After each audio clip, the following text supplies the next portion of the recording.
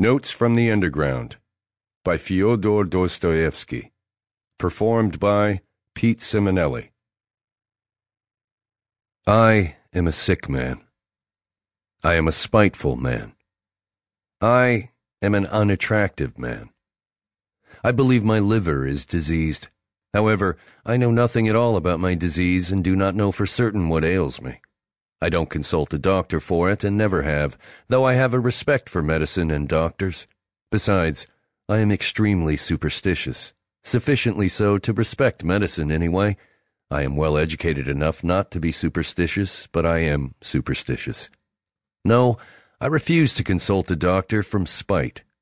That you probably will not understand. Well, I understand it, though. Of course, I can't explain who it is precisely that I am mortifying in this case by my spite.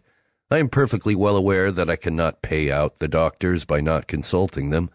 I know better than anyone that by all this I am only injuring myself and no one else. But still, if I don't consult a doctor, it is from spite. My liver is bad, well, let it get worse. I have been going on like that for a long time, 20 years. Now I am 40. I used to be in the government service, but am no longer. I was a spiteful official. I was rude and took pleasure in being so. I did not take bribes, you see, so I was bound to find a recompense in that, at least. A poor jest, but I will not scratch it out. I wrote it thinking it would sound very witty, but now that I have seen myself, that I only wanted to show off in a despicable way, I will not scratch it out on purpose.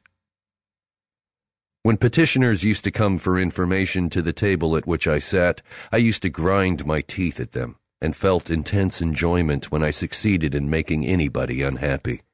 I almost did succeed. For the most part, they were all timid people. Of course, they were petitioners.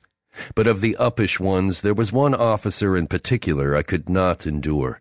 He simply would not be humble, and clanked his sword in a disgusting way. I carried on a feud with him for 18 months over that sword. At last I got the better of him. He left off clanking it. That happened in my youth, though. But do you know, gentlemen, what was the chief point about my spite? Why, the whole point, the real sting of it, lay in the fact that continually, even in the moment of the acutest spleen, I was inwardly conscious with shame that I was not only not a spiteful, but not even an embittered man, that I was simply scaring sparrows at random and amusing myself by it. I might foam at the mouth, but bring me a doll to play with, give me a cup of tea with sugar in it, and maybe I should be appeased. I might even be genuinely touched, though probably I should grind my teeth at myself afterward and lie awake at night with shame for months after. That was my way. I was lying when I said just now that I was a spiteful official. I was lying from spite. I was simply amusing myself with the petitioners and with the officer, and in reality I never could become spiteful. I was conscious every moment in myself of many, very many elements absolutely opposite to that. I felt them positively swarming in me, these opposite elements. I knew that they had been swarming in me all my life and craving some outlet from me, but I would not let them. Purposely would not let them come out.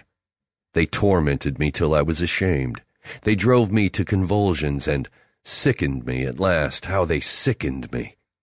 Now, are you not fancying, gentlemen, that I am expressing remorse for something now, that I am asking your forgiveness for something? I am sure you are fancying that. However, I assure you I do not care if you are.